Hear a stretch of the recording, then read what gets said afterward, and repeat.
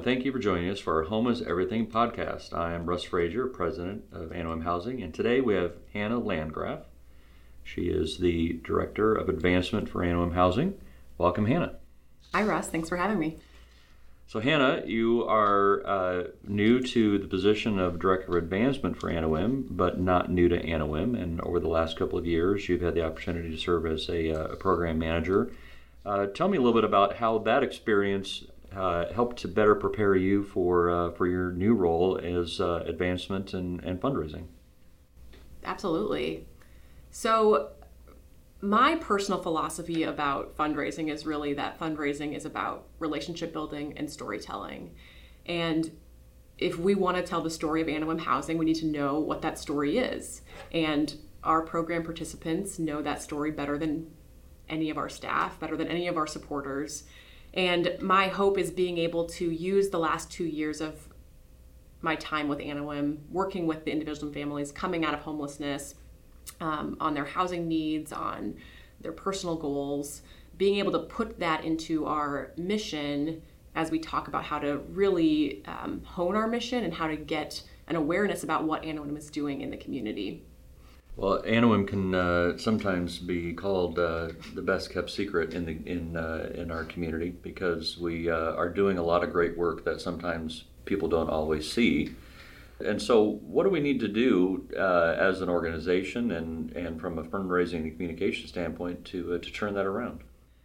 I think we're on our way there, but we do still have some work to do to be able to, like you said, make sure that people know what Anawim is. If you go out into the community and you say Anawim, you are going to get 10 responses back about, oh, you do development work, or you do consulting work, or you're an affordable housing provider, or you house people experiencing homelessness. And those are all amazing things that we do. We've sort of made a name for ourselves as a leader in the community.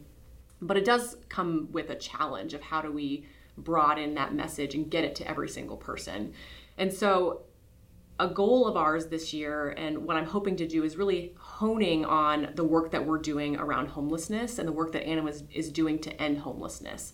We have a really unique and effective solution, which we showcase through our permanent supportive housing programs, that is making a real dent in housing people that are chronically homeless in Des Moines. And that is the message that we want to share this year and going forward. But also, we're not losing our focus on affordable housing. Those things all come together. We need to tell the community that there sort of needs to be a toolkit for addressing poverty, and that part of that is affordable housing and part of that is permanent supportive housing. I think that's probably been one of the best things that Anawim has been able to do for the community, is to provide a number of different rungs on the housing ladder over the years, whether it's been that first rung for people coming out of homelessness to the middle rungs where people become more self-sufficient and can move into housing that they can sustain on their own, and then for those that wish to continue to climb that ladder could move on to a market rate apartment type of living, or if they even so chose to into home ownership, if that was what's right for them. And so I think it's been a privilege for Anawim to be to serve in a number of different capacities to that extent. So kind of changing gears a little bit though from your perspective, and I think it's having been so closely connected to working with the individuals that we are fortunate to call residents now in our programs the last couple of years. What do you think's been the most impactful, or the thing that you could point to that say, all right, this means success for a lot of people? Because I know that we take that housing first approach, and I'm going to ask you to remind everybody what housing first means. But from there, what are some of the things that you see happen first when people are first housed? Mm-hmm. So Housing First is a model that is now proven across the nation to be an effective solution to homelessness. There's evidence, there are studies that have shown that this is the model that communities should take on in terms of solving our homelessness situation. And it's a pretty easy model when you think about it. It basically says, if homelessness is the problem, housing is the solution, and housing needs to come first. And so there are sort of strategies to Housing First, but what it means is that we provide low barrier access so that people can enter housing first and foremost, and then start working on all of their needs. And so this looks a little bit different for each person, but largely on the ground, it means that you don't have to be sober. You don't have to be on your meds. You don't have to have a job. We get you into housing first, and then you're able to work on those things. And the reason that this works, the reason this is proven, is that you cannot really do any of those things without a stable place to call home. It's really hard to get a job if you don't have a place to shower, if you don't have a place to prepare for your interview. It's really hard to follow up with your medical appointments if you don't have a ride to get there, if you don't know where you're going to be sleeping that night. It's pretty much difficult to look beyond the day-to-day. I had an interaction with a woman that we serve early on, and she walked me through her day-to-day life when she was experiencing homelessness. And I'll just give you a glimpse of that, but it was sort of hour by hour, she had structured out how she was going to survive to get to the next day. There was no time in that day to do anything other than survive. She woke up, she found clean water, she found a place to bathe, she thought about lunch. If she had job prospects, she had to sort of figure out how to work that into her survival regime. And so when we see people come into housing, first we see people rest. We see them sleep for a long time because they have not had a decent night's sleep in maybe years. And then we sort of see this miraculous thing happen, which is that people realize, oh, I can do way more with my time. I can look for a job. I can reconnect with my family. I can give back to my community. I can volunteer. And those are the exciting things that we see that come from stable housing.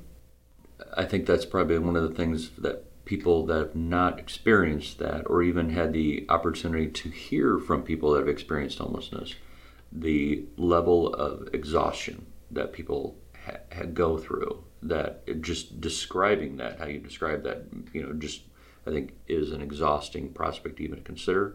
But having known that we have many folks that have been on the streets for, as you mentioned, years, I just can't imagine what it must be like to have that first night behind a locked door in years for them, and have that level of security that they can actually take a breath and rest and relax a little bit. And so for us, I think that's probably one of an honor for us to be able to provide that for a lot of people, because it's something that, say that we take it for granted, I don't think that even comes close to it, because we just don't have the ability to recognize. Most people don't have the ability to recognize the impact that would happen on you physically and emotionally. Yeah. And that's part of why I'm excited to really move into this advancement position, is because I have some of those stories to be able to tell people. And those stories are important, and those stories are entrusted upon us. Anawim staff do an amazing job of building relationships with folks, and that is a hard thing to do, because people that have experienced homelessness, have experienced trauma, have a lot of broken relationships, so trust does not come easy. And so in those first months of housing, what our staff does is build stable, trusting relationships. And in that, we start to hear some of these stories about what it's like to be homeless, and we see their life as they begin to thrive. And I take that really seriously, having those stories, sort of being entrusted with those stories. And more often than not, I think what my role is here is to actually get out of the way and to make sure those stories are shared by the people that have the stories to tell. And Anawim does an amazing job. We had this event in June. It was the Rising Toward Community event, which was really planned by our tenants. They wanted to celebrate the agencies and people that are working to end homelessness, and they planned an event. They were empowered to show up and set up tables, set up chairs, and then 3 women actually spoke at the event and told their stories. And to me, that's what it means to do this work and to tell our stories, to really get out of the way and let our tenants tell the story, because they know it better than we do. So what do we need to do more of as a community, or what do we need to do better at as a community to not only address the issue of homelessness, but stem what seems to be a bit of an uptick in the number of individuals that are finding their way to the street? Is there something that we collectively need to do? What voice do we need to put out there to say this is the next steps? There are a lot of next steps, but what's coming to my mind is we've been talking about storytelling, and I think it's about telling the true story, not just telling a sad story or a happy story. And I think people in my line of work in fundraising, we're good at telling a sob story or a story that's going to evoke a lot of emotion. And it's actually our job and Anawim's job as a leader to tell the true story, and to really dig down into what is the cause of homelessness, what's the cause of poverty, what are the systems and structures that are in place that are making it hard for people to get out of homelessness. And that's something that we're already doing, and we need to make a priority, is to tell the true story of what it's like to live in poverty here in Des Moines. So it's really, I think, to build off that, I think it's partially removing the stigma of it, but also connecting people to the reality of how close so many people are to homelessness. The stigma needs to be removed, because there's a misunderstanding that I think in a lot of people, that homelessness is in some weird way a choice, or that they did something wrong. It's so many life circumstances and so many life traumas that impacted somebody's life to get them to the place where they're at. And this is not a personal choice that put them there. And so we're trying to remove that stigma, and also getting just the better understanding that we are at a surprising number of people in our community are a paycheck or two or three, or a health issue or a life-changing issue that could put them at a serious risk of their housing. Yeah.